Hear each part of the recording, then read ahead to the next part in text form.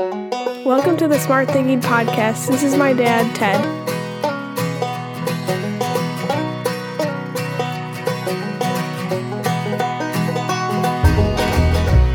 Welcome to the Smart Thinking Podcast. I'm your host, Ted Knightsky. Well, this past week I was working in a lot of different environments with a large variety of different people. And everywhere and almost everyone I was working with was tired. And not necessarily physically, but emotionally. Now, it's that weird New Year hangover time where people seem to have burned all of their optimism and their optimistic capital, and now the reality of another year begins to settle in. When I get into environments like this, I seem to just find another gear of energy and optimism. Like, come on, we can do this. So with lots of time in the car between different opportunities to serve others this past week, I did some smart thinking and reflecting as well as looking forward. I started to think about a bunch of different historical long-term issues and problems and began reflecting upon how did we tackle them? Who was responsible and what was their strategy? I mean, in schools and hospitals and workplaces and manufacturing, everywhere I go, there are these cyclical issues that just seem to always be present. I just figured I want to think about this. And I finally settled upon one idea and then began to perseverate on it until I boiled it down to one word, one behavior, and one person. And it just happens to be his time of the year. Before I get into this, I want to share a reminder with you about who we are and how we behave, because we are Buffalo leaders who are charging into every storm we face, and we do that with optimism, believing that we can make a difference, because we believe that the faster we get into the storm, the faster we get out of it, and when we maintain that mindset, well, it becomes a habit. And then we grow followers who act in the same manner all around us, and they rely upon us for that fuel and support. And we do this with a bunch of different characteristics, but we mainly lean into being empathetic and reflecting upon what is happening for us and others. Keyword, for, not to us. All right, one word, inquiry. One behavior, disruption. One person, Martin Luther King. Each year since I started the Smart Thinking Podcast, I've done an episode about Dr. Martin Luther King. He's one of my all-time favorite people. A person with great complexity, with immense energy, with strong values, who was an inspirer, a thinker, a communicator, a man with flaws, but endless creativity and the ability to just get others to move. And one person who could endure great storms, but yet maintain his mission. I'm certain, like many of us, that he had days or even longer periods of time when he was filled with doubt, worry, anxiety, and wonders, and probably wondered what it would be like to just walk away from all of it, do something else. I mean, when you reflect upon Dr. Martin Luther King, if you know anything about him and you study him, think about the hurdles that he faced. Here are just a couple. 12 years before his life was taken, he had received his very first threatening phone call telling him that they were going to take his life while he was at his home in Montgomery, Alabama. Then he endured just really weird swings of popularity to massive unpopularity. In 1966, the last time the Gallup poll had measured Dr. King, he had 32% of the United States rating him as positive. 63% viewed him negatively. By 1966, he was being blamed for the problems that he was dedicating his life to solving. Think of the times that he was at home or on the road in a hotel, and he would get a phone call telling him of some violent act that happened, or people who lost their lives. People within his influence, they were killed. Imagine the weight this man faced when he learned that 4 young girls were killed. Addie Mae Collins, Denise McNair, Carolee Robertson, and Cynthia Wesley. They were getting ready for church services at the church when a bomb exploded at the 16th Street Baptist Church, killing all 4 of the schoolgirls. The church had been a center for civil rights meetings and marches. Imagine the weight of the men and women in leadership who were encouraging others to take these risks, and then them losing their lives. I can't even imagine the anxiety, the guilt, the frustration, and the sheer courage it took to get up and move forward. And then you add to all of that, he's a dad, a husband, he's a son, a brother. He is a person. King, as a major leader in the world, and for all of us, must have lived each day with a great weight of both doubt and inspiration. He's someone I can't read enough about, and whose speeches I often read and find both inspirational and sadness within them. Why? Because many of the questions he was asking in his lifetime still need to be asked and answered today. I mean, he was just different and great in every sense. I think he was really great at asking questions and following up on those questions. I also think he was really, really curious and was watching the reactions and consequences all around him all of the time to determine what we and they needed to do differently. I've read most of his writings and most of his speeches, and there is a constant desire within them to reflect and to also disrupt the world to improve it. I mean, think of all the questions this man had over his lifetime between 1929 and 1968. I mean, listen to this. Listen to what he wrote once. The right to earn a living at work for which we are fitted by training and ability, equal opportunities in education, health, recreation, and similar public services, the right to vote before equality before the law, some of the same courtesy and good manners that we ourselves bring to all human relations. He wrote that. And I'm guessing he was questioning, why can't I or others like me have these simple things in our lives? But now, here's what I want you to think about. He wrote that when he was 17 years old. Did you know that? He wrote that to the editor of the Atlanta Constitution, and it was published on August 6th, 1946, when he was, 17 years old. I mean, what high schooler is laying around thinking about questions like this and then can so clearly and concisely articulate a question? What did he do that we now need to do? Well, we need to ask questions. We need to be disruptive, and we need to be the one who leads it all out. Yeah, you, the one who's listening, not sitting around waiting for someone else. Now, I am not sure what you are facing, and I know it is significant because you are facing it. Yet, I hear all of the time from people, well, there's nothing we can do about it. It's just the way it is. Really? Do you think a young Martin Luther King sitting in his bedroom, high school aged, was like, well, it's just the way it is? No, he was laying there thinking like, why can't I enjoy basic rights living here, but yet having to deal with a racist and segregated Atlanta post-World War II? He was thinking, I'm going to do something.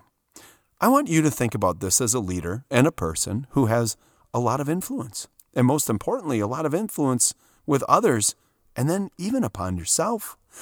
Martin Luther King asked a question. How can we increase the opportunities for the poor and the people of color in America? He grew famous by advocating for one single strategy, nonviolent protests. He asked a great question and then brought a proven strategy to America. One he learned from Gandhi. As Martin Luther King learned and watched India earn independence from Britain, something that occurred when he was 18 years old, he saw that Gandhi too asked a question, and he leaned into his faith. Gandhi was following the principles of Buddhism and Hinduism in a simple process, which is do no harm. Do you know that Dr. King went to India in 1959 and then he interviewed all of the leaders who grew up around Gandhi and returned to the United States saying he felt like he had met the founding fathers of the nonviolence international movement, India's version of Washington, Jefferson, and Madison? Those are Martin Luther King's words. Either way, Martin Luther King asked a question, found a strategy, saw it in places, and organized around it. Rosa Parks, for example, she was one of the most famous examples of nonviolent protests, and that led to a boycott, which brought people in authority to the table to have a conversation. Leadership and strategy, however, need another ingredient: perseverance and a willingness to constantly go into that storm so that you can disrupt. Leadership also needs to clearly communicate and explain, which is why Martin Luther King was so influential. He had vision, strategy, inquiry, and he could explain it. He was constantly trying to hold together the fabric of the nonviolent strategy to get America to change, because it was disruptive. However, he faced great resistance with others who believed it was time to engage with equal force to the people who were opposing and oppressing people of color in America. Listen to this explanation of nonviolence from an article he wrote in 1958 entitled "The Current Crisis in Race Relations." He writes, "First, this is not a method of cowardice or stagnant passivity. It does resist. The nonviolent resistor is just as opposed to the evil against which he is protesting as the person who used violence. It is true that this method is passive or aggressive in the sense that the nonviolent resistor is not aggressively physical towards his opponent, but his mind and emotions are always active, constantly seeking to persuade the opponent that he is mistaken. This method is passive physically, but it is strongly active spiritually. It is non-aggressive physically, but dynamically aggressive spiritually. A second basic fact about this method of nonviolence is that it does not seek to defeat or humiliate the opponent, but to win his friendship and understanding. The nonviolent resistor must often voice his protest through non-cooperation or boycotts. But he realizes that non-cooperation and boycotts are not ends within themselves. They are a means to awaken a sense of moral shame within the opponent. The end is redemption and reconciliation. The aftermath of nonviolence is the creation of the beloved community, while the aftermath of violence is tragic bitterness." Pretty awesome. It's also pretty deep. But it also clearly articulates what we have to do.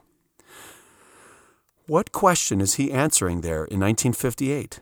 Well, it's the same question that he's constantly being asked. Why don't we physically and violently engage?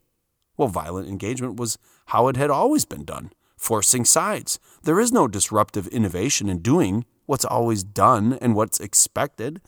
Imagine being a leader and having two main approaches to a topic. He picked the disruptive one, the one that most would not have. I mean, who instinctively would go into a segregated restaurant in the South and intentionally sit there knowing that you are going to face physical retribution?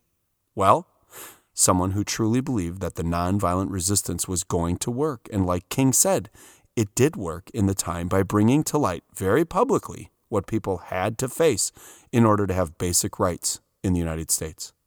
One more for you, and then we're going to think about being disruptive in our worlds in order to break some of the cycles that we may have decided to accept. The week before his assassination, Martin Luther King was speaking at the National Cathedral in Washington, D.C. It was March 31st, 1968. His speech was entitled, "Remaining Awake Through a Great Revolution." And buried in this amazing speech is a question that years ago I highlighted in a text. In the middle of this beautiful and eloquent speech, King asks, "Can we in America stand idly by and not be concerned?"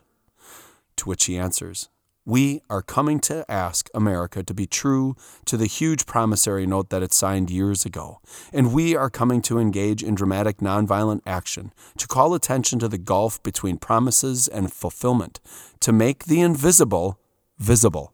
And then he asks another question in the speech a minute later. Why do we do it this way? Well, we do it this way because it is our experience that the nation doesn't move around questions of genuine equality for the poor or for black people until it is confronted massively, dramatically in terms of direct action. In the answer to his question, a question he has been asking and acting upon since he was 17 years old, he says, because it will work and has worked if we confront massively and dramatically in terms of direct action. By being nonviolent. By shutting down systems. MLK is one of the most prolific leaders as we define it. Influence and awareness of that influence. His message was consistent. He knew there was an audience. He knew the media was listening. But no matter what he faced, he stuck to it and made it a huge way of life for so many.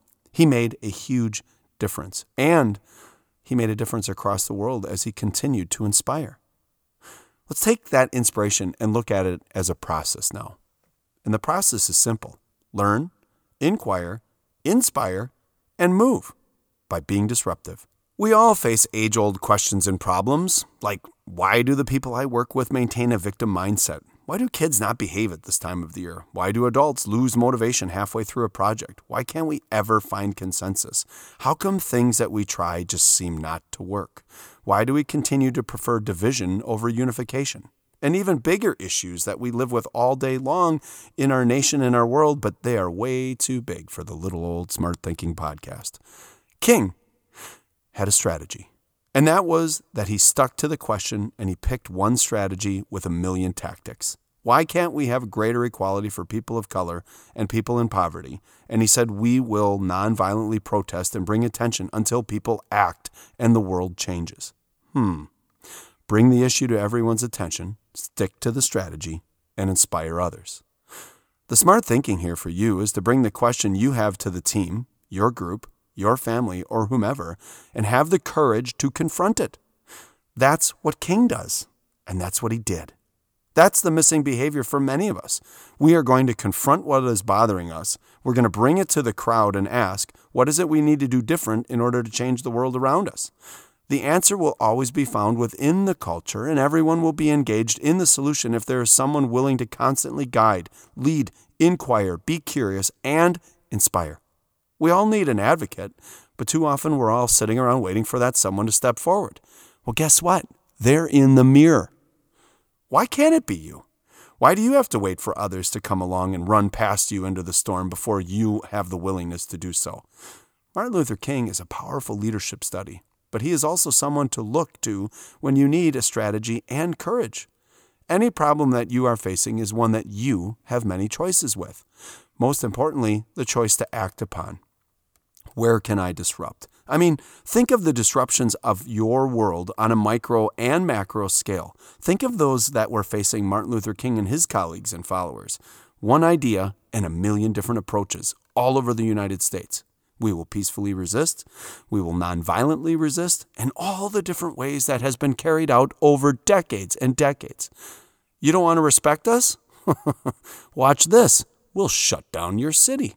We'll not use your buses. We won't pick up your garbage. We won't come to work. We won't be your maids. We will not clean your hotels. We will not buy from your stores. We won't work for different or lower wages. Indecision and acceptance of the problem is what has led many people throughout history to be trapped into a cycle of mad confusion, sadness, and despair. Your world, your culture, your team, your kids all look to you to break those things up. And yes, like you, they're waiting. But they need a role model, an example, a leader. One question by you with a solution can change your world. Imagine asking, why can't we seem to get anyone to care about the racial disparities in our nation? And then someone saying, well, let's adopt a nonviolent strategy where we strike and shut down local economies. We work through the judicial system to change the law, and we put on great pressure across the country. Well, that'll lead to protests. And then when the other side resorts to threats and violence, well, we'll respond with peace. That'll irritate the heck out of them. Get people to wonder about our situation, and then we'll have influence. Now take what is a grand strategy and boil it down for yourself. Why is this bothering me? What can I do about it? And who are all the people that could help me? As we enter the second half of the year, and we have the opportunity to address age-old cycles, let's break them by standing up and questioning the behaviors. Why do we allow people in the culture to drag us down? Why do we allow people not within our organization to define us? Why do we quit when things get tough and blame up? Why do we continue to allow these disparities to occur within our own organizations? Why? Well, because we choose to accept them, because this is the norm. But it's not. We have but one life, and we should be advocating every day for ourselves to be better, happier, and smarter. And then once we have that internally, we can do it for others. Okay. We need to listen to Dr. King and remember that our voices and actions matter, especially if we focus on being better. After all, Dr. King did say, our lives begin to end the day we become silent about things that matter. So let's do some smart thinking. List the cycles within your life that need to be broken. List questions you have that could spark a change for the world around you. And describe where you need to be disruptive. That's it. That's the Smart Thinking Podcast. Hey, as always, thank you for listening, and please make sure to rate and share this episode. Remember, if you need a little spark, shoot me an email, and we'll figure out a way to work with your team or others to make sure they have the energy they need to inquire, be curious, and be disruptive.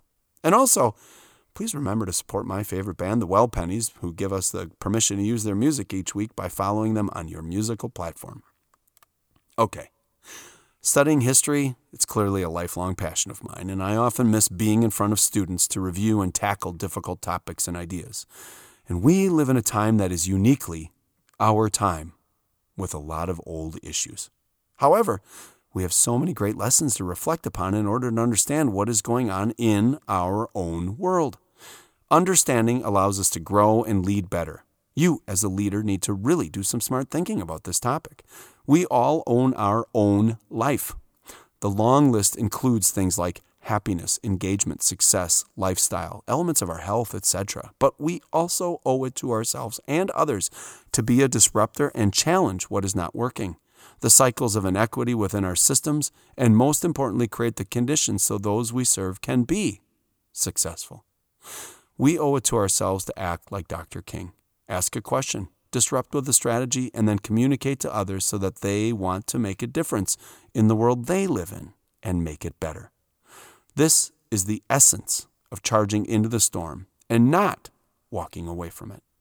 Innovation and disruption are behaviors of the buffalo. There is no quit in us. There's only a strong desire to make the world a better place and support the needs of all those around us by being like Dr. Martin Luther King. All right, this week's song is by my favorite band about one of my favorite people. This is U2, and the song is MLK.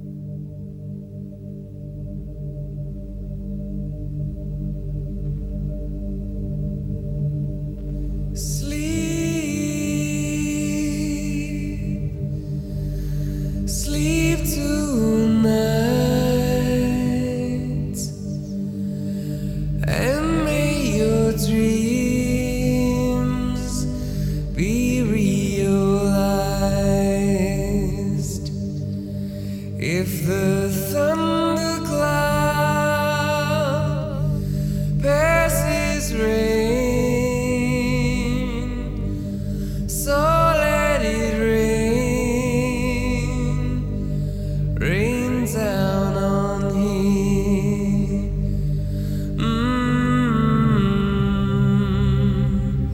So let it be.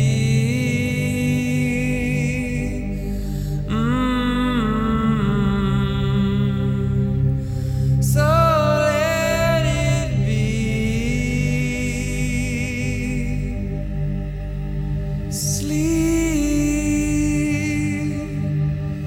Sleep tonight, and may your dreams be realized. If the thundercloud passes rain, so let it rain. Let it rain on